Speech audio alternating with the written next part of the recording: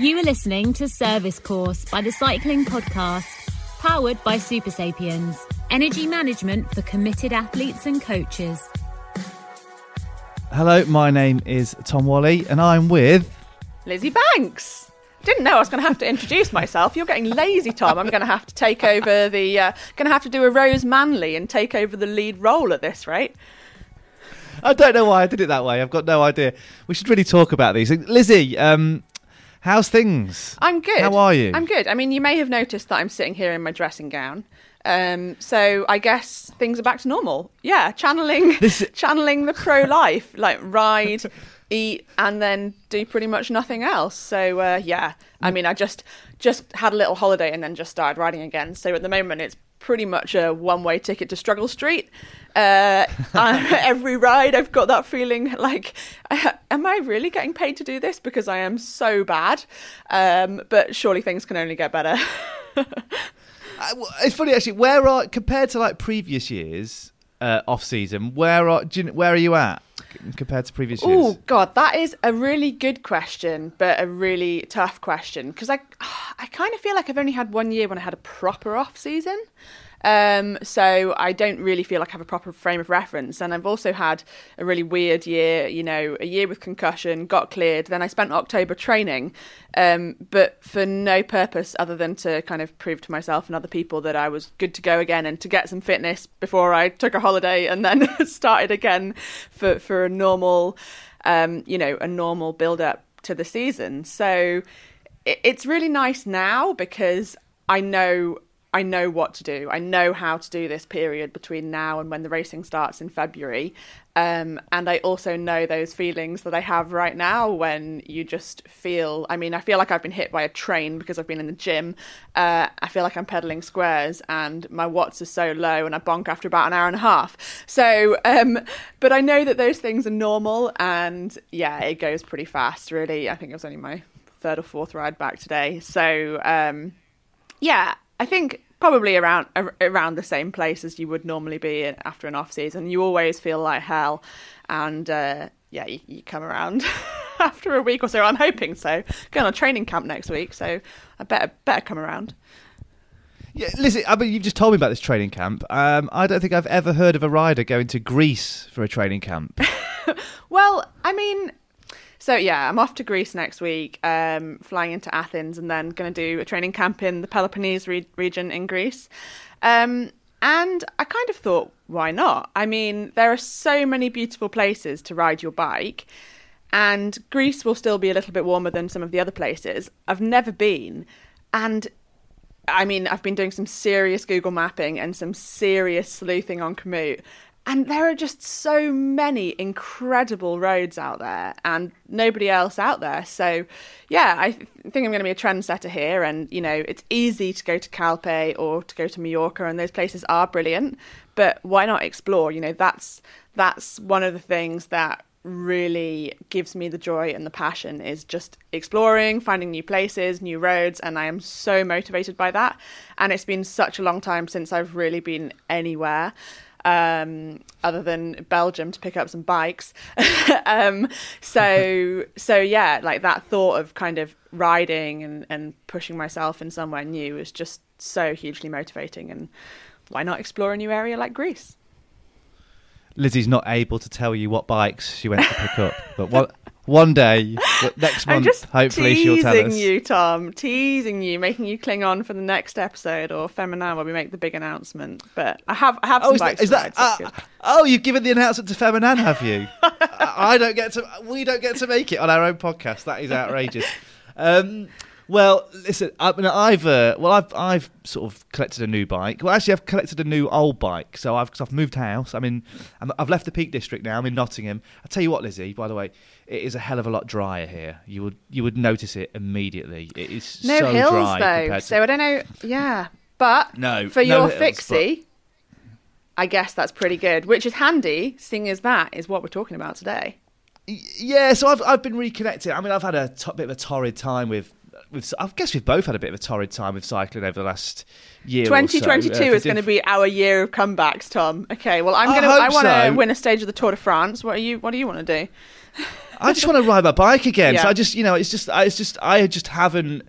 Riding bikes is just part of who I am, and I just haven't been able to do it as much as I wanted. And but yeah, sort of, I've been reconnecting with my fixed gear bike, which is my first sort of cycling love, really. So this episode, there's going to be coming up this sort of a big sort of quite another one of my big remember the piece I did on graphene or the piece I did on video games and cycling. It's one of those style sort of indulgent explorations, but I sort of go back to the roots of fixed gear culture, which, you know, back when I was living in London, sort of in the earlier part of the noughties, you know, you just couldn't move for people riding fixed gear bikes. It was just a huge scene, and then it sort of faded away. So it's a bit of an exploration of that. But in terms of fixed gear bikes, it's probably a good thing to be talking about, because you were at the National Hill Climb Championships. What was that, like 3 or 4 weeks ago?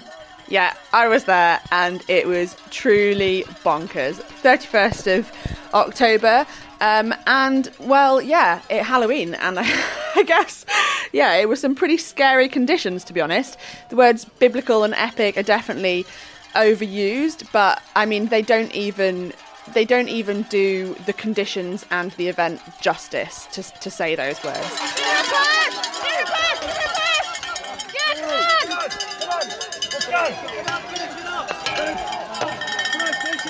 We were driving out, and notice I say driving out because it was really the worst weather I've ever seen in the Peak District, and I spend quite a lot of time in the Peak District.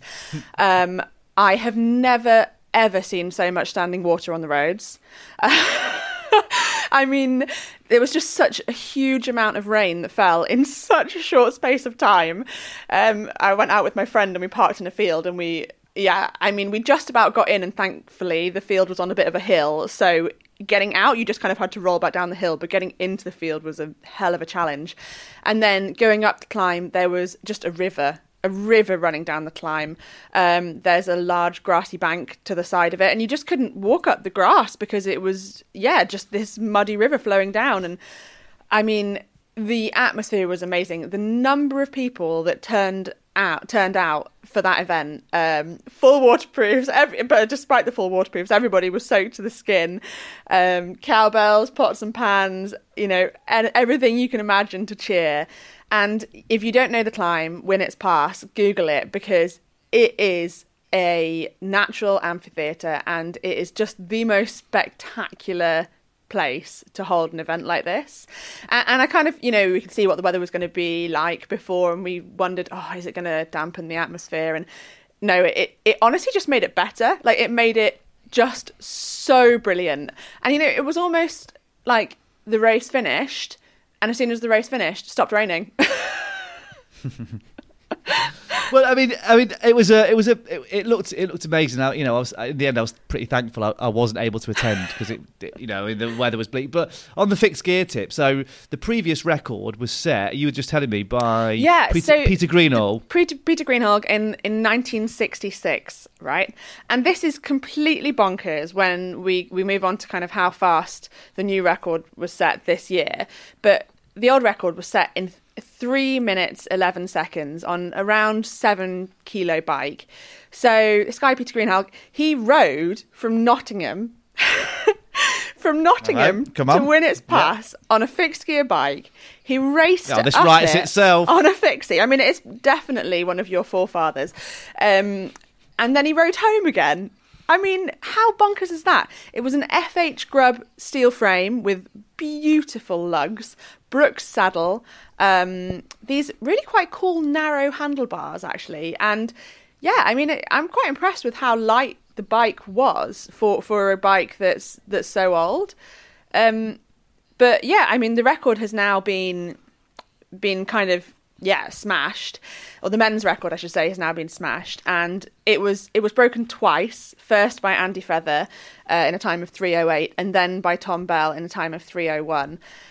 And given the fact that the conditions were pretty horrendous, it's just, I mean, it's amazing to break the record, but it also shows how how brilliant Peter Greenhalgh must have been as a rider to have gone up there in 3:11.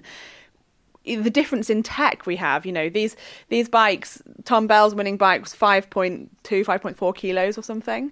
Yeah, the whole thing is just bonkers. I mean, I would go online and search for the National Hill Climb Championships and go and have a look at some of those bikes if you can. But I mean, the other great thing about this race was the first women's Queen of Winnett's Pass was crowned as well. And so Bithia Jones, she raced up it in 4 minutes dead. And the brilliant thing, she was on a Tifosi Mons 10-speed Campag.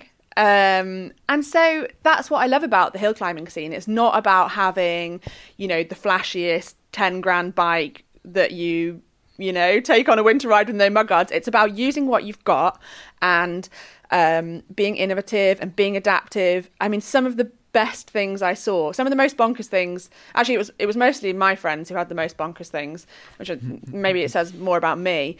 So a lot of people had these little rear lights, which were just simply an LED wired into a tiny battery. It was 2 grams. 2 grams. So the CTT rules, CTT is the kind of the federation that looks after hill climb. So the rule is that you have to have a working rear light, and it flashes red, so it counts. So yeah, there's always a way around the rules. It's very Dan Bigham-esque, but just brilliant. Oh, I wish I could have been there. Anything else that you spotted while you were out about sleuthing around? Well, another friend of mine had an aluminium cassette, which was super lightweight, but actually quite funny because at a previous hill climb, he started off in a bigger gear and put a bit too much torque through and snapped a tooth on it. But I was going to say, yeah, that feels like that could happen, yeah. Thankfully, definitely. He didn't need the big gears going up Winnett's. Rebecca Richardson, who we spoke to a couple of podcasts ago, and it was a really brilliant interview, so go back and listen to it. I think it was the September episode. If you haven't listened to that, please go back and listen to it, because she was third on the day in the women's category. Mary Wilkinson was second and Rebecca was third. Mary Wilkinson, by the way, quick shout out to her, she was second by 1 second. So brilliant ride by her. So Rebecca's ethos was 4.7 kilos and it was a disc brake bike. Wow. And so it had the Z string spoke wheels, which we featured before on the podcast back in November 2019. But another really, really cool thing is her saddle was fixed with polymer string. So instead of having your I know. Tom's like giving me a confused look. Can't speak because he's so confused.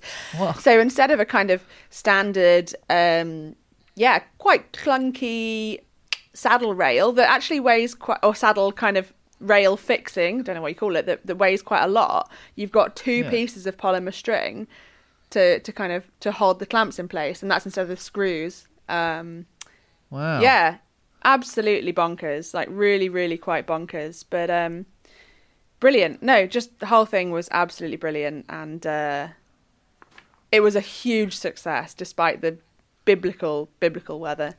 But I have to say, I was there really purely on pleasure and not on business, and I completely forgot to actually check out the bikes because I was far too busy screaming at the riders and running up the hill. So having a whale of a time, but yeah. Okay, Lizzie, well, before we move on, anything else that you spotted when you were there? I mean, I guess the final thing was, it's quite interesting, actually, because this climb is, it's 20% and it's a very steady gradient. It's a steady, absolutely horrendous gradient, which makes it really suitable for fixed gears. But despite that, I think there was only 2 or 3 fixed gear bikes there, but very, very, very few anyway, which was actually a bit surprising. But I think the reason, or a couple of reasons, to be honest.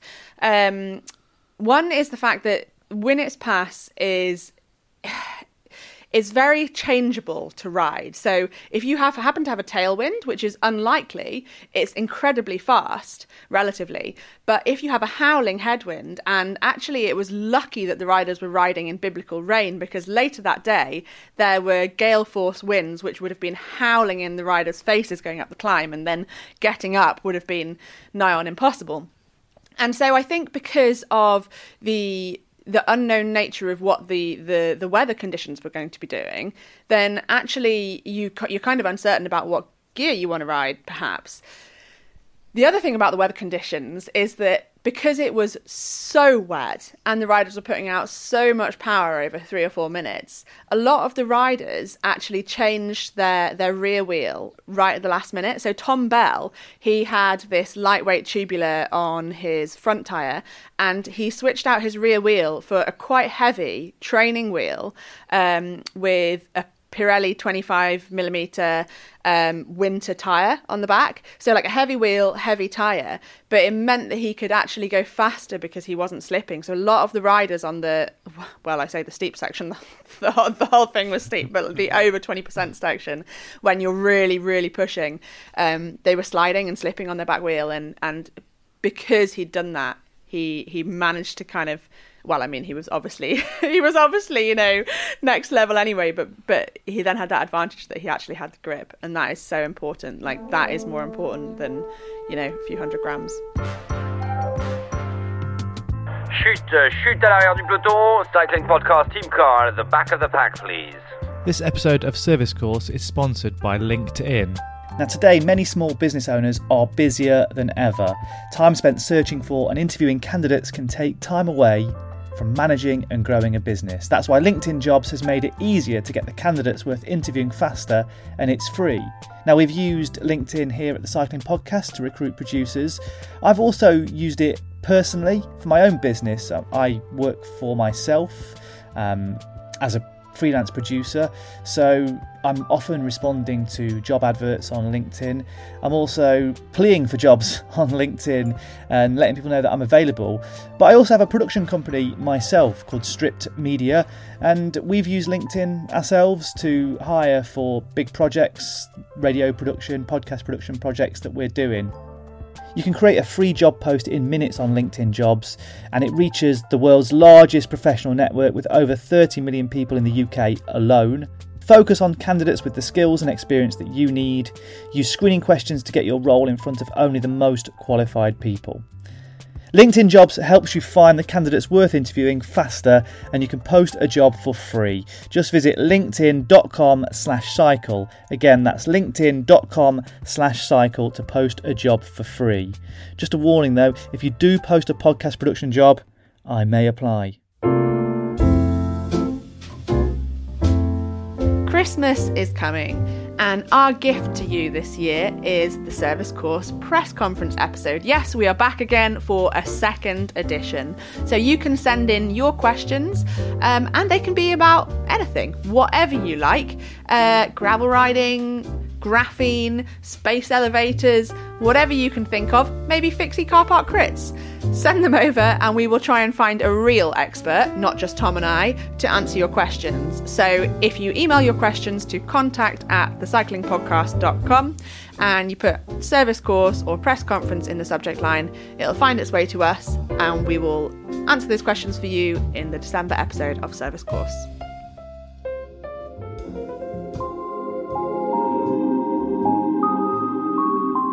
Hello, my name is Tom Wally and I love to ride bikes. Well, I once loved to ride bikes. A global pandemic, a growing family, a busy job and a house move mean that my 10 to 15 hours of riding and training in the Peak District every week is now 5 hours a week maximum, and that's all done in a garage in Nottingham pretty much. I can't overstate how important cycling has been to me. It's become a big chunk of my career, but it's also what helped straighten me out. Cycling stopped me from destructive things like smoking and drinking, and it gave me something more constructive to focus on. It got me fitter than I'd ever been before, and it's helped me make new friends wherever I've lived.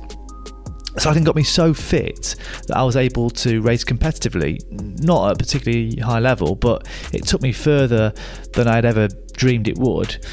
I stopped racing in 2019 when I knew it was no longer sustainable to be away from my family for big chunks of the weekend, between March and October every year. The idea was to stop racing, but maybe start having more adventures on the bike and doing things like gravel events, and that way I could maybe take my family with me for the weekend, enjoy some camping, and also get a fun ride in. But then the pandemic.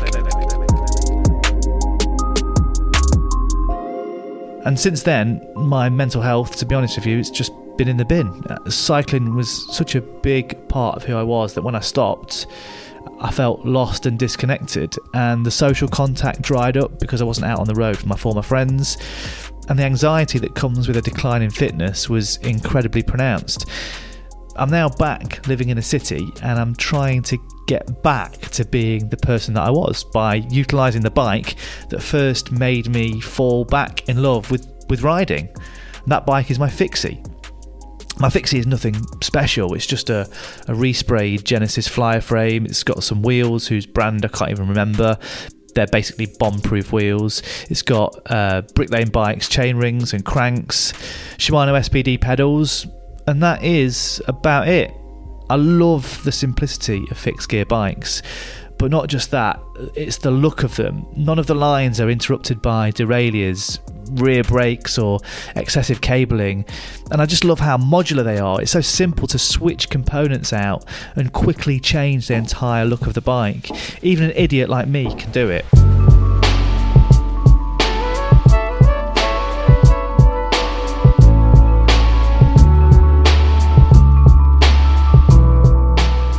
Now here's a question for you. Does anyone ever tell you that you look like someone? I get quite a few. Or at least I used to. Hi, Dennis Pennis here, and I'm thinking to myself, has it really been 6 months since I've been in LA? Dennis Pennis. Okay. Rod Hull. You know how to upset somebody, don't you? Yeah. Sorry about that. Yes, carry on. Not the most complimentary. This one's a bit of a niche one. Spider Nugent from Coronation Street. Oh, there you are. Thought you'd done a runner. But fast forward to around 2008, and it was always this guy. Did you want a cup of tea, Taz? I couldn't eat a thing. My stomach's like a walnut. Don't you even have tea? No solid. Something orange? Water. And to be honest, I was pretty thrilled by it. Maybe it was watching Spaced in the early 2000s that set me on a path to becoming a fakinger. We'll talk more about that term later. A while back I actually rewatched both series, and I noticed that Daisy often wears an Adidas hoodie made for the Criterium de Dauphiné, or Criterium Libre as I think hers says. Was Spaced laying a path for me without knowing it? That's not what this episode is about, and for this latest piece of self-indulgence, and to make sure that we stay on message, talking about cycling tech, I want to celebrate the fixed gear bike and how it has helped me not only to get out riding again, but has also helped me with my mental health. But I also want to look at the current state of fixed gear culture, which was at its peak, 10, 12 years ago when I was in London, and has since, it seemingly died a death, but I'm sure it still survives in some form. I just thought that the idea that, these two guys were going to make a book was going to just infuriate everyone. This is Max Leonard, and he literally wrote the book on fixed gear bikes. Actually, everyone was hyped and incredibly supportive, and we had a really good launch in London where everyone came along, we took over. It was actually a weird, fetish club / lucha libre space in an arch in Bethnal Green, which had been sort of passed on to me by a weird mate of mine, and so we put up a few posters and stuff because Andy, my co-author, was working at the council at the time, so he had access to, he could print A1, so he ran off some posters of images from the book and we put them up. And then at the very last minute I realised that there was still a stripper's pole in the middle of the thing, and I was like, we can't have this in here, you've got to get rid of this. And the guy's like, you can't move. All these guys and girls piled into there. We had some bike bike racks that we were going to construct, but we didn't manage to do it because we were stressed out and there was no time.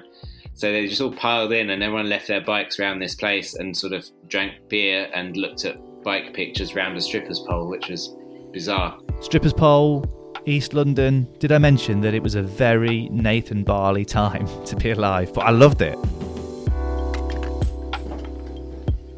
The story of where fixed gear culture began has never truly been settled on, and as Max talks about, a fixed gear bike meant very different things depending on when and where you grew up. That's completely different in the UK. There's a long history, as I'm sure you know, of people riding fixed wheel through the winter and riding road path frames which are drilled for a brake and mud guards and all that kind of thing. So actually where we come from is very different. But the most told story is that it began in New York. It's what we investigated in the book. Was it had come from a group of African American messengers in New York.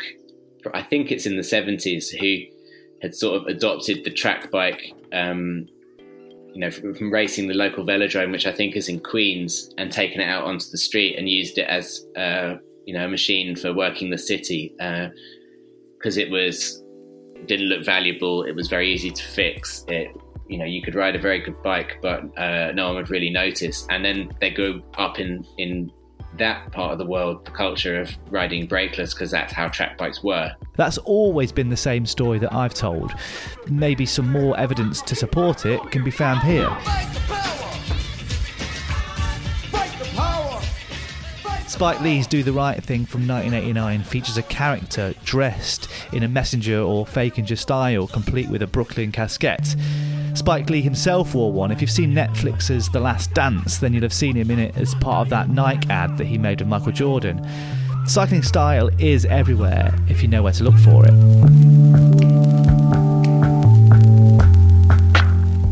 The connection with New York is also underlined by Nelson Vales. Now, Nelson was the first black American cyclist to win a medal at the Olympics. He took the silver medal in the individual sprint at the 1984 Games in LA. Nelson looks a little bit more relaxed up there. You can see he doesn't want to take the lead. He'd rather ride from behind.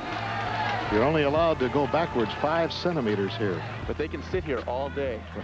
He was great to talk to. He came out with some great lines. I think people have talked to him a bit since, but I don't think anyone had really asked him about that part of his life at that point. And yeah, he'd been a young kid growing up in one of the New York boroughs and became a courier and just realised that he was really fast. And so he was one of the kings of his particular dispatch company, and was racing at the velodrome, and he'd just come out with great lines like, we'd party all night, then we'd go get breakfast, then I'd go to the track and I'd beat your ass, and that kind of thing. And there was a real competitive thing that I think New York bred, because it was a hard place to ride and a hard place to work, and New York is it's just a tough town to live in. It's a very dog-eat-dog kind of place, and actually I think New Yorkers revel in that, and they think that if you can't stand it, well then you need to get out. But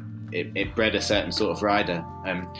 It's funny though, riding in New York seemed very different to me to London, and actually a bit easier, because even though you've got, I don't know, big 4-lane roads and traffic was pretty mental, you were just going one direction. Everyone was going the same direction. It was pretty slow actually, and so if you were riding at a decent speed, you could,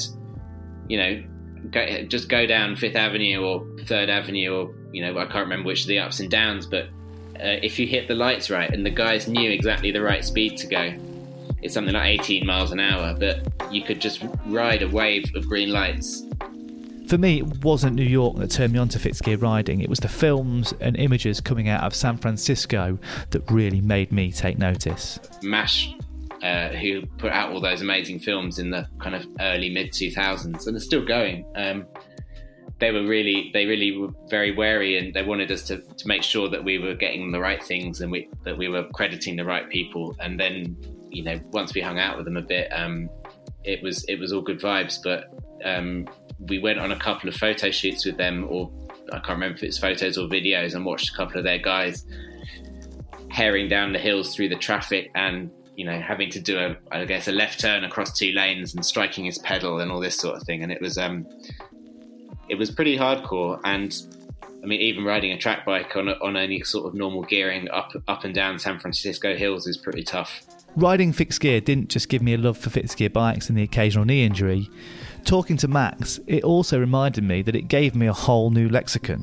Yeah, there's still slang that we use about bikes that you see today, that the hip hop slave bike, and there was one called Pengy as well. If you look up Pengy bike still on Google, you'll find this amazing picture of a sort of orange and black thing with tri-spoke wheels, and it just the most wrong thing ever. And if something was Pengy, as opposed to actual London slang, peng means good, but pengy is just a shorthand for the worst looking, crappiest bike you could ever imagine.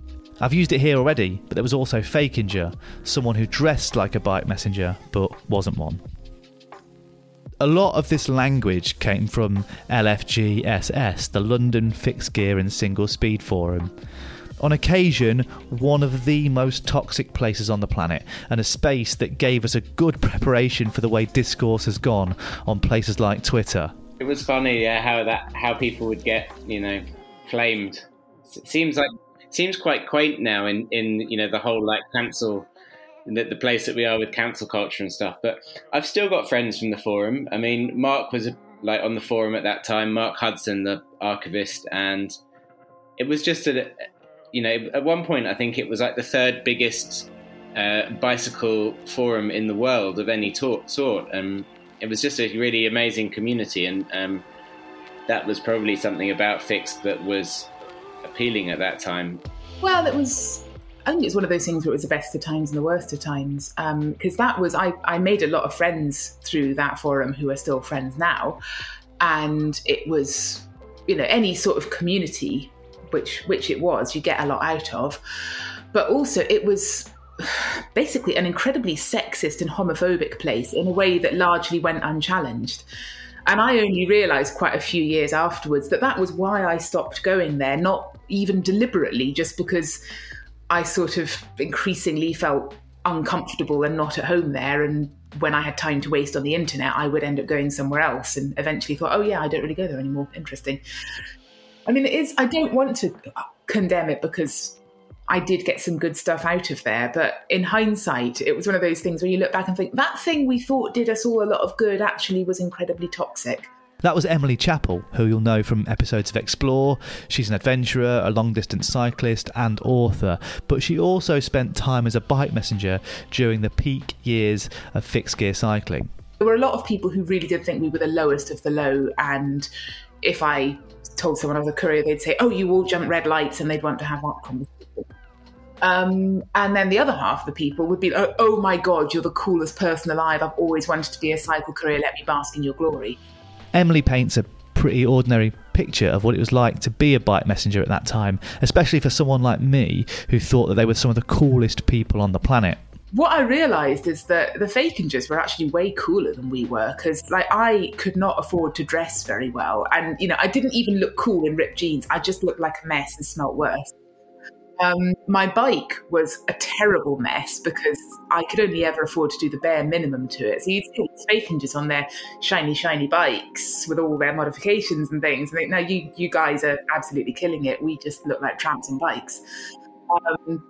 So there was this weird sort of imbalance between how we were perceived. And then I do feel that often you were sort of, if you were not one of the cool looking couriers, you were sort of passed over because you weren't really worth aspiring to. So there were all these, I do remember every summer there'd be a few new people who'd come in who were clearly just people on their university holidays. And they were always, tall, athletic, good-looking young men in singlets, and they were the ones who I think the street photographers would get them. Everyone would be like, "Oh yes, a cycle courier in his natural habitat," and I'd be there, kind of still smelling from winter, thinking, "Well, I mean, this is the real thing," but I guess that's less interesting. So I don't know. We were sort of way more authentic, and then in a way, almost less authentic in terms of the image that people were expecting, if that makes sense.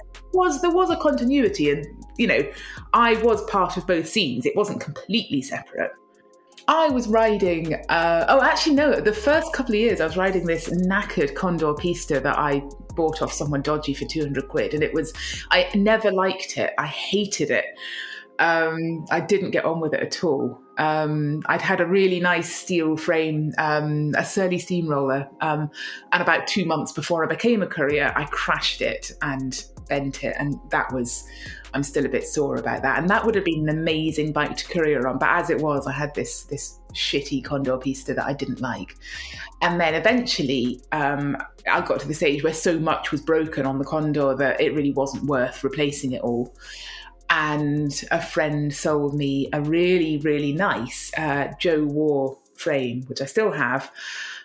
which is unbelievably knackered. And now I live in Bristol and it's been tagged as well. I looked it up outside a shop and someone tagged it, which I love.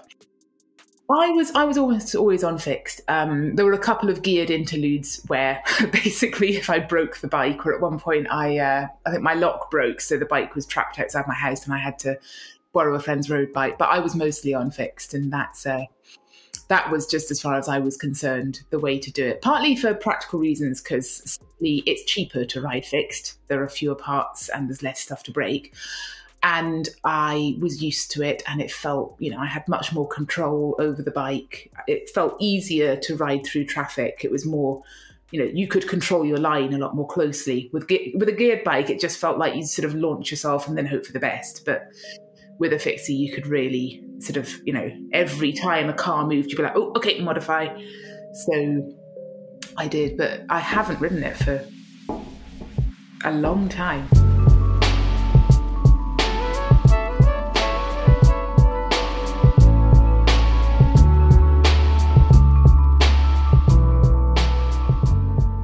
Talking to Emily, it struck me that a lot of the spaces inhabited by the fixed gear scene were actually pretty toxic, particularly the forum that I spoke about earlier.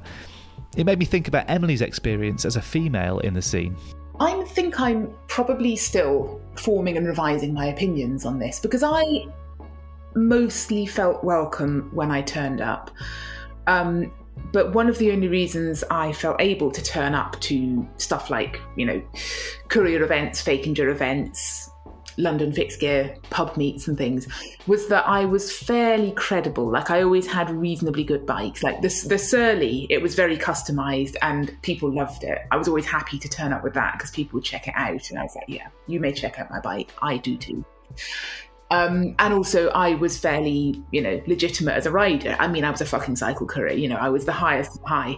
So I sort of felt I could get away with turning up and also being female. And, whatever inadequacies that showed about me, I made up for them by having a nice bike and being a bike messenger. The fact that I felt like that, I don't know. I mean, this is not exclusive to this community by any means. This is a lot of the bike scene. I think it's very hard to show up to events knowing the way you will potentially be judged or ripped to shreds if you don't fit in. And there is, it was with that community in particular, there was this sort of, a bit like how it's worked out with the rules. It started out as a very, very tongue-in-cheek thing, like we're tending to be really judgmental about your bike. And by the end of it, people were actually just being really judgmental about each other's bikes. The irony eventually fades out, and that's just the way things are. Inevitably, with something underground that carries a cultural value, it starts to peak above ground and turn that cultural value into actual monetary value. That's kind of what happened with fixed gear cycling, and particularly when you think about stuff like the Red Hook Crits, which were organised fixed gear street races that were a world away from the illegal races and alley cats that were a big part of the culture. But the Red Hook Crits were great, and sadly they are no more. But some of the riders who rode them have now ended up in the pro peloton, and one such rider is Tibco Silicon Valley's Tanya Erath. In 2017, she won 7 of the 12 fixed gear crits she raced in. She took 3rd during the Red Hook Crit in Barcelona and finished 5th in the overall classification. What's more impressive is that she raced her first fixie crit 2 weeks after her first ride on a fixed gear bike. That same year, 2017, she also won the Zwift Academy competition, which gave her a pro contract with Canyon SRAM. Oh, and she's also an actual doctor. I spoke to Tanya while she recovered from her recent back injury sustained during the women's tour. I'm still lying on the couch, as you might be able to see. I fractured 2 vertebrae body, so bed rest for most of the past 5 weeks, which is quite hard when you come out of racing and being in top form for Roubaix, and then 2 days later suddenly you're stuck in a hospital bed, not even able to go to toilet or have a shower, nothing. So that was quite a challenge, but it's getting better from day to day. So the thing is, with a fractured spine, it's always quite like it's a threatening thought to think about, like, okay, that could have been like the end of me walking around and cycling. So it's like, sometimes like when you lay in bed after the injury and you like have time to think about all of it, it just makes you like a bit panicked, because you're like, okay, I was just lucky. And also because the NHS nightmare was like, I wasn't immobilized. They didn't put me on a spine board. They didn't give me a stiff neck. I was dropped off at the team parking, and then the team drove me to the A&E, where I sat for like 6 hours, I guess. And I walked around and like carried my back. And even when they saw the fracture on the X-ray, like I walked to the CT scan, carried my back around, and I was just like, this is like, everything that's happening here is just like so wrong. And it was awful, because like I'm a doctor myself, and like I could tell like this is not right, but in the same time you need the help. So you're just like, okay, like I'm just gonna roll with it, because there's nothing I can do. I just need those people to help me. So yeah, I was quite intense first week. And then like getting back from the UK was quite a struggle, because I had a flight arranged from the insurance, but because of the fuel shortage, they couldn't get me from Oxford to London Heathrow. So in the end, they ended up sending an ambulance from Germany to Oxford, and then they drove me home 13 hours. So yeah, it was very interesting. Now, I've been riding fixed gear for the best part of 15 years, but unlike Tanya, I have never dared race it, certainly on a road or, crit circuit. So I asked Tanya what kind of skills you need to race essentially a track bike on the road. I don't know, like maybe I just had another approach to it, but it was like I was a triathlete, then I did a few like small road races, and then somebody said, oh, I think you could do some fixed gear races with us. Why don't you come with us? So I went on a track bike the first time, and then 2 weeks later I did my first race. So I don't think that it acquires a lot of skill, because compared to like, I think half a year later, when I went to the pro peloton, I was like, oh my God, what am I doing? Like, what's happening here? And like fixed gear racing just felt so natural, because it's not like you're in a bunch and you can't see what's coming up. And like, you just have to trust the people around you, like showing you signs and doing stuff. And like everybody like hammers into a corner, because they know if I'm not in position, race is over. It's just like you're on a 1K track or like 1.5K track or circuit, and everybody's just racing, and it's so smooth because nobody breaks and it's kind of a constant speed. So I think compared to road racing, it's really smooth racing. So I guess the only real skill you need is like knowing that you can't brake and don't fight your bike and just like keep pedaling. I think that's the only thing that can happen, that like what people also do on the track sometimes, that they just like stop pedaling and then their own pedals like smash them off the bike. But obviously fixed gear, I mean, the racing's one side thing, but the lifestyle, the scene, everything. Were you part of the fixed gear scene sort of away from the crits as well then? Was that a big part of your life? Not really. Like, I mean, during the time that I raced fixed gear, I did my final year of university studying medicine, and the final year in Germany is working full time in the hospital. So yeah, like I went on the weekends. I sometimes went to fixed gear races, and on Monday I went on the ward again. So yeah, not really a fixed gear lifestyle. That's really interesting. I mean, in terms of the lifestyle, actually, it's obviously we talk about Red Hook, but Red Hook has sort of since disappeared.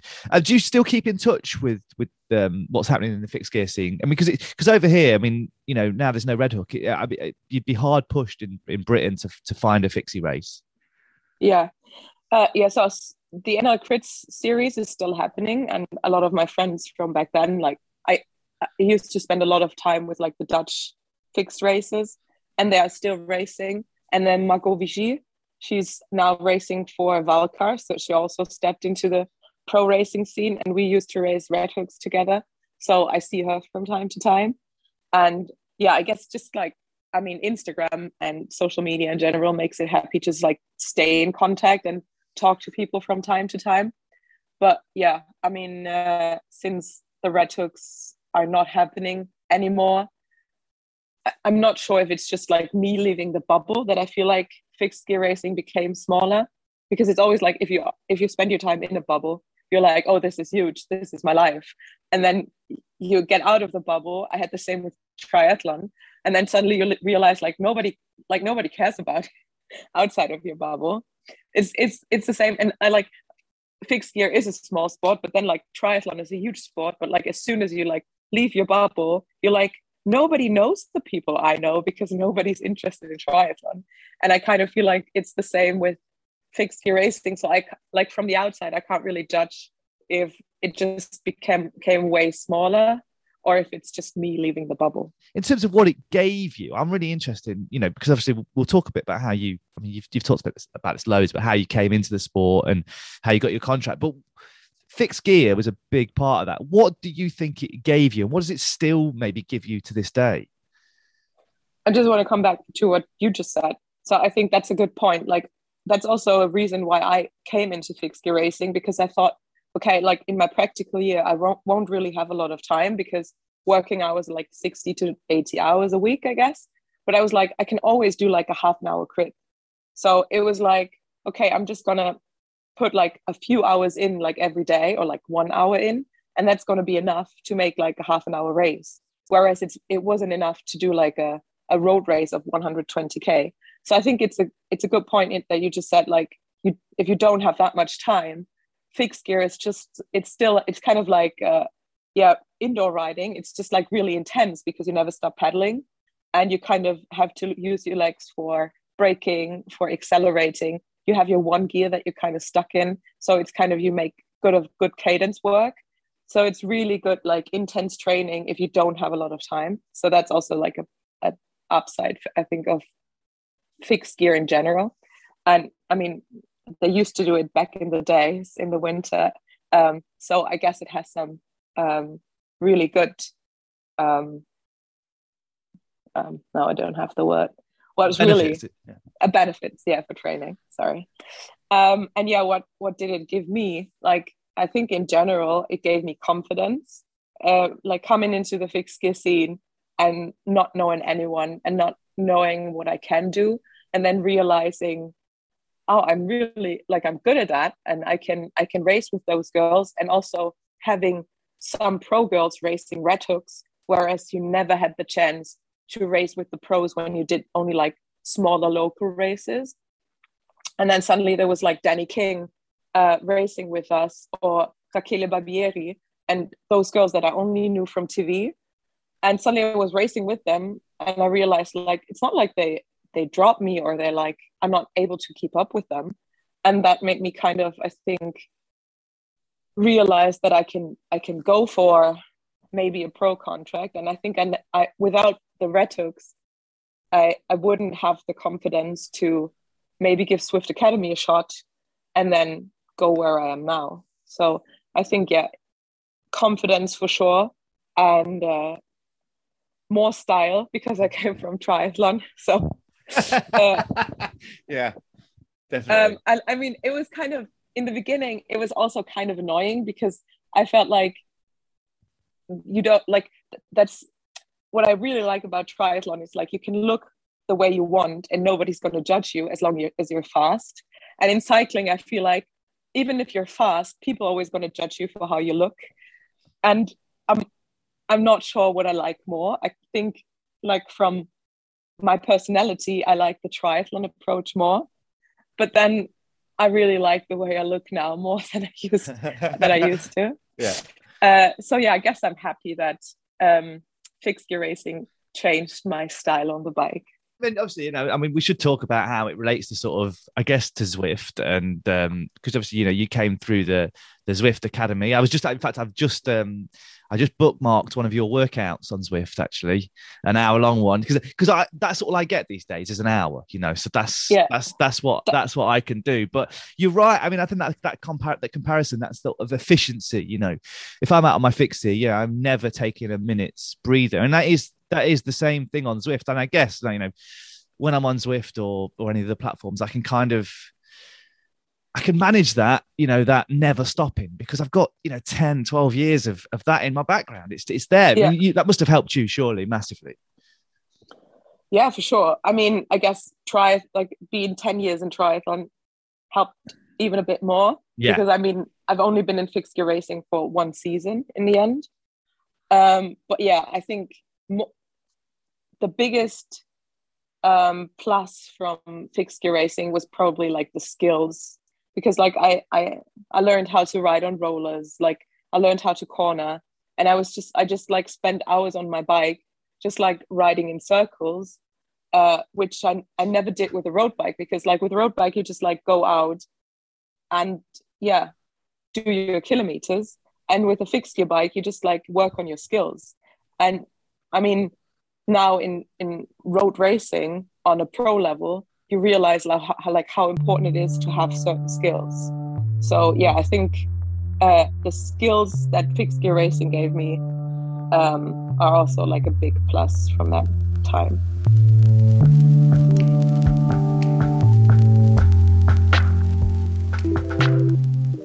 That was Tanya Erath, and she'll be riding with EF Education Tibco SVB next year, so keep your eye out for her results. Before we close out this little trip through the fixed gear phenomenon, I wanted to know where the culture is now at this moment in time. Here's Max again. I think it must be inevitable that as these things spread, the heat goes out of it. And I don't think that's necessarily a bad thing, because, a lot of people will still be riding their fixed gear bikes and enjoying it. And it was a gateway to a lot of people to riding a road bike or mountain bike, or getting into cycling and fitness, which is a pretty amazing thing to do. I made friends from there, went to the Pyrenees. So I started, one of the first times I went riding in the mountains properly. So I don't think you could really recreate that moment, but, I'm still living in Hackney now, or I'm back in Hackney, and I do keep my eye on what people are riding. And actually, it seemed to me in the past year or two that I've started seeing what I would think of as retro bikes. They're builds from, my particular moment of things I used to geek on when I was, late 20s, early 30s, the tri-spokes, the particular little riser bars, stuff like that. So I think that people are just going on with it quietly, and the forum is still huge. It's still massive. Yeah, I mean, I think people talk less about fixed gear, and it is a general bike forum full of enthusiasts. I know there's a lot of people talk about gravel and Audax and that kind of thing, because I don't chat much on it anymore, but I get notifications every now and again about books and stuff, and I chip in when I can. I mentioned earlier about the language that the fixed gear scene gave us. Max reminded me of some more. You were talk about all the slang. I was just thinking we used to call things 531, which was awesome. But the most widespread term used in that scene was bike porn. And so I asked Max to talk about a particularly beautiful bike that he remembers from back in the day. And unsurprisingly, this took us to Japan. Yeah, the Japanese Keirin leagues, as you probably know, had a very strict system of classification for the frames you're allowed to ride and all the components, and anything that you were allowed to use. We had only very particular frame builders that could build frames, but any other components were stamped NJS, which was the name of the Keirin league governing body. And so there was this, intense fetishism and search for NJS bits. And when we were doing the book, we went to Tokyo, and we got in touch with the the JKA, the Japanese Keirin Association.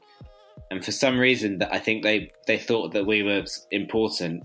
So they kind of welcomed us with open arms and took us to, we went to Keirin school. We went to a couple of Keirin races on their ticket and got to see some amazing things. But we did talk to Koichi Nakano, who is one of the most celebrated and successful Keirin racers ever.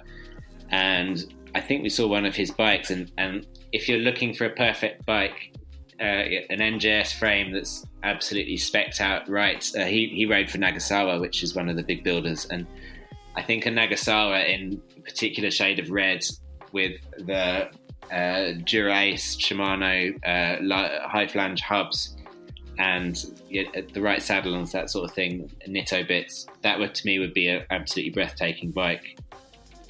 My thanks to Max, to Emily and to Tanya, and thanks to you for coming on this little self-indulgent trip back in time.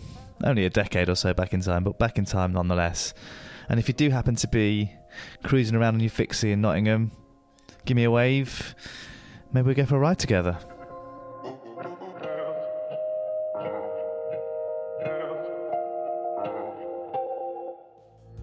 The Cycling Podcast is supported by Science in Sport. Science in Sport. Fueled by science. Thank you as ever to Science in Sport for their support of the Cycling Podcast and all that we do throughout 2021 and all the years before that. They've been with us for such a long time and we are so grateful for their support. I need to stock up on a few Science in Sport things myself, and often I'll send a few out as Christmas presents to my cycling friends as well. If you want to get 25% off your next order with Science in Sport, then go to scienceinsport.com and enter the offer code SISCP25. That's SISCP25.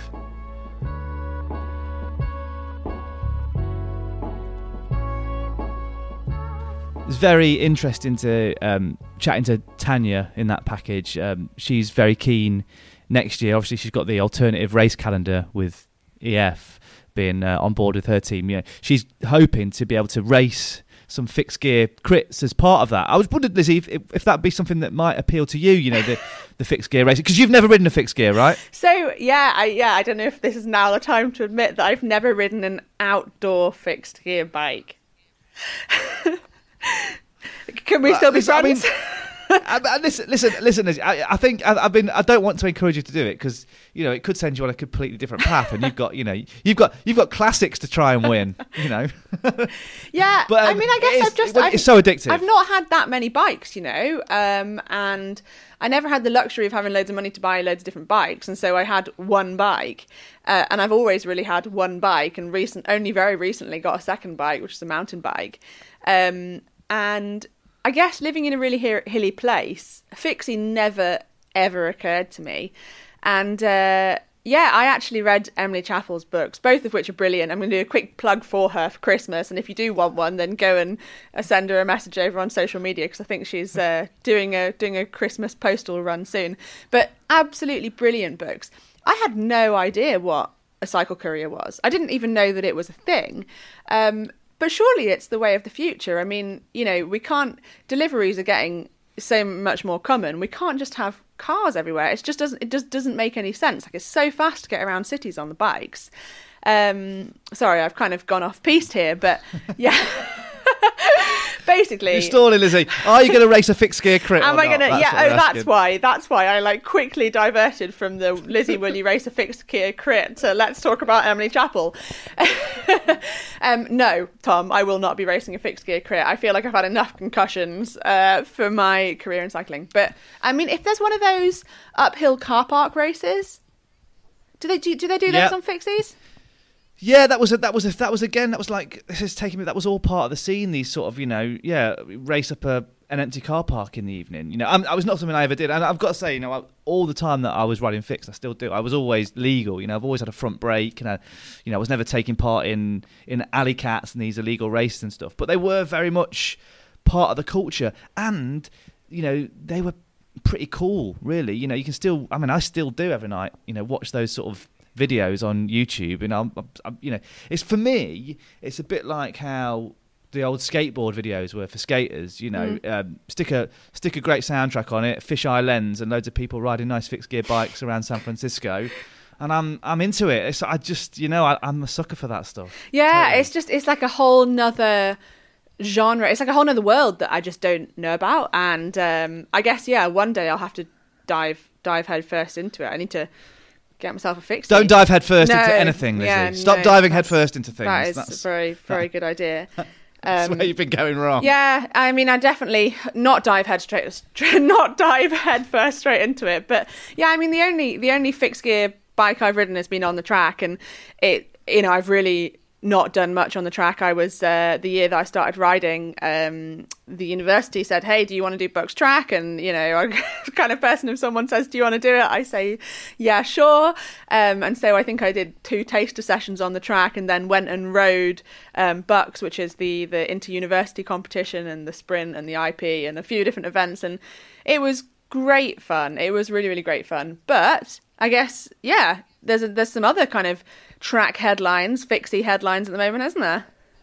Well, I mean, Lionel and Rich have been at the Ghent 6 Day for a start, so it's all fixed gear around the cycling podcast. But yeah, I mean, obviously, there was Alex Dowsett's hour record attempt, which, I mean, sadly, he didn't pull it off. But I still think the actual effort had the impact that was intended, for his charity and all that sort of stuff. But also, I mean, it was just interesting to see the tech and the kit that he was riding. Really, yeah. That's why.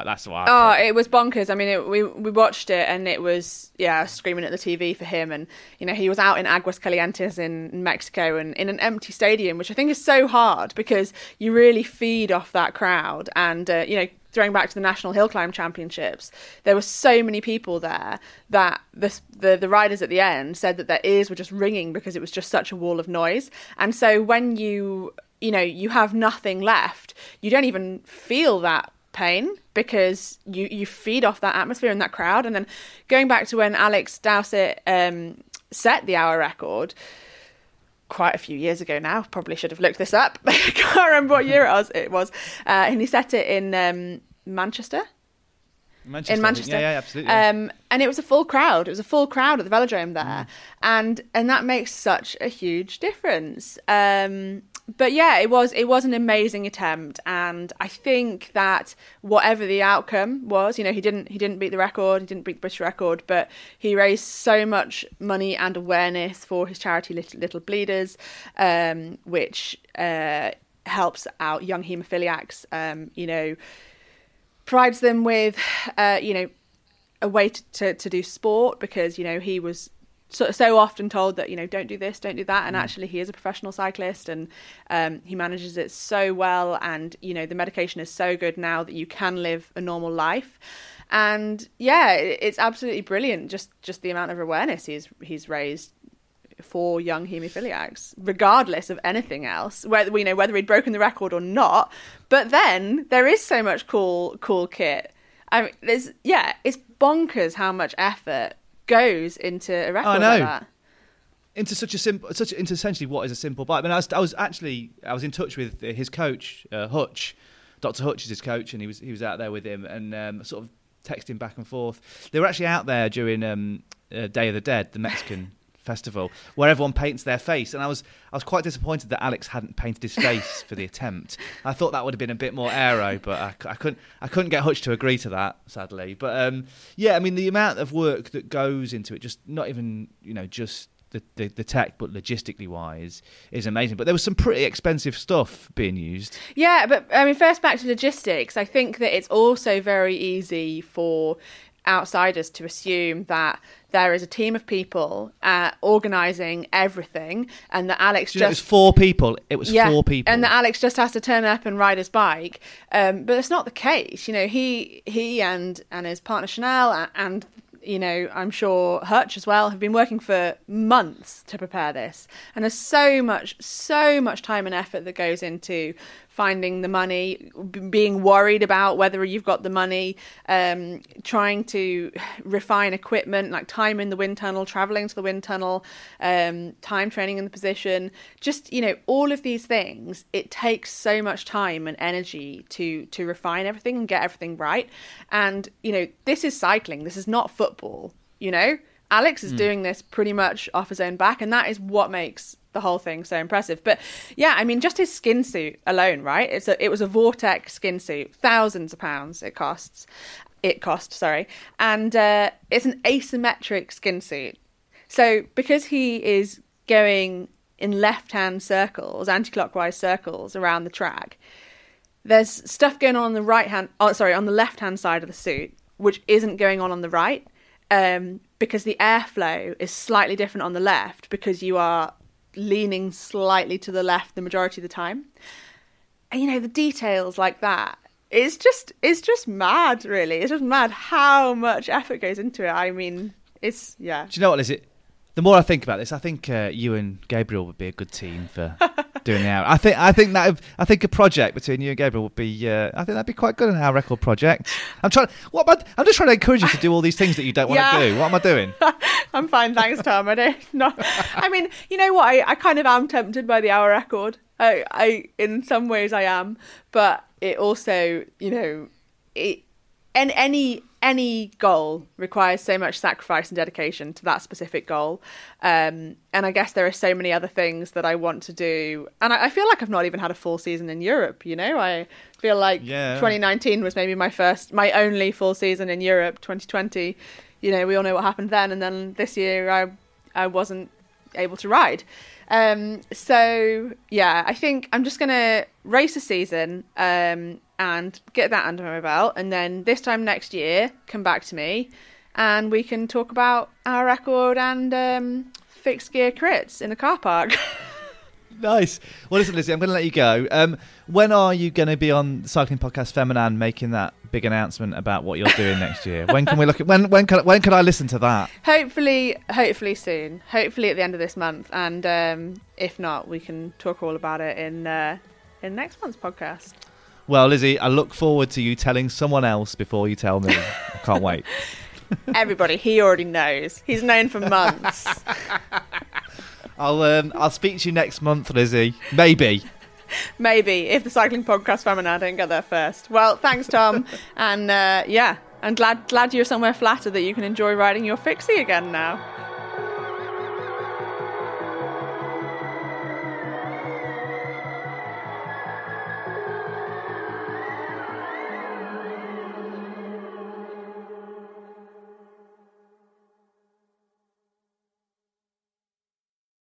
For the ones who work hard to ensure their crew can always go the extra mile, and the ones who get in early so everyone can go home on time, there's Grainger, offering professional-grade supplies backed by product experts so you can quickly and easily find what you need. Plus, you can count on access to a committed team ready to go the extra mile for you. Call, click Grainger.com, or just stop by. Grainger, for the ones who get it done.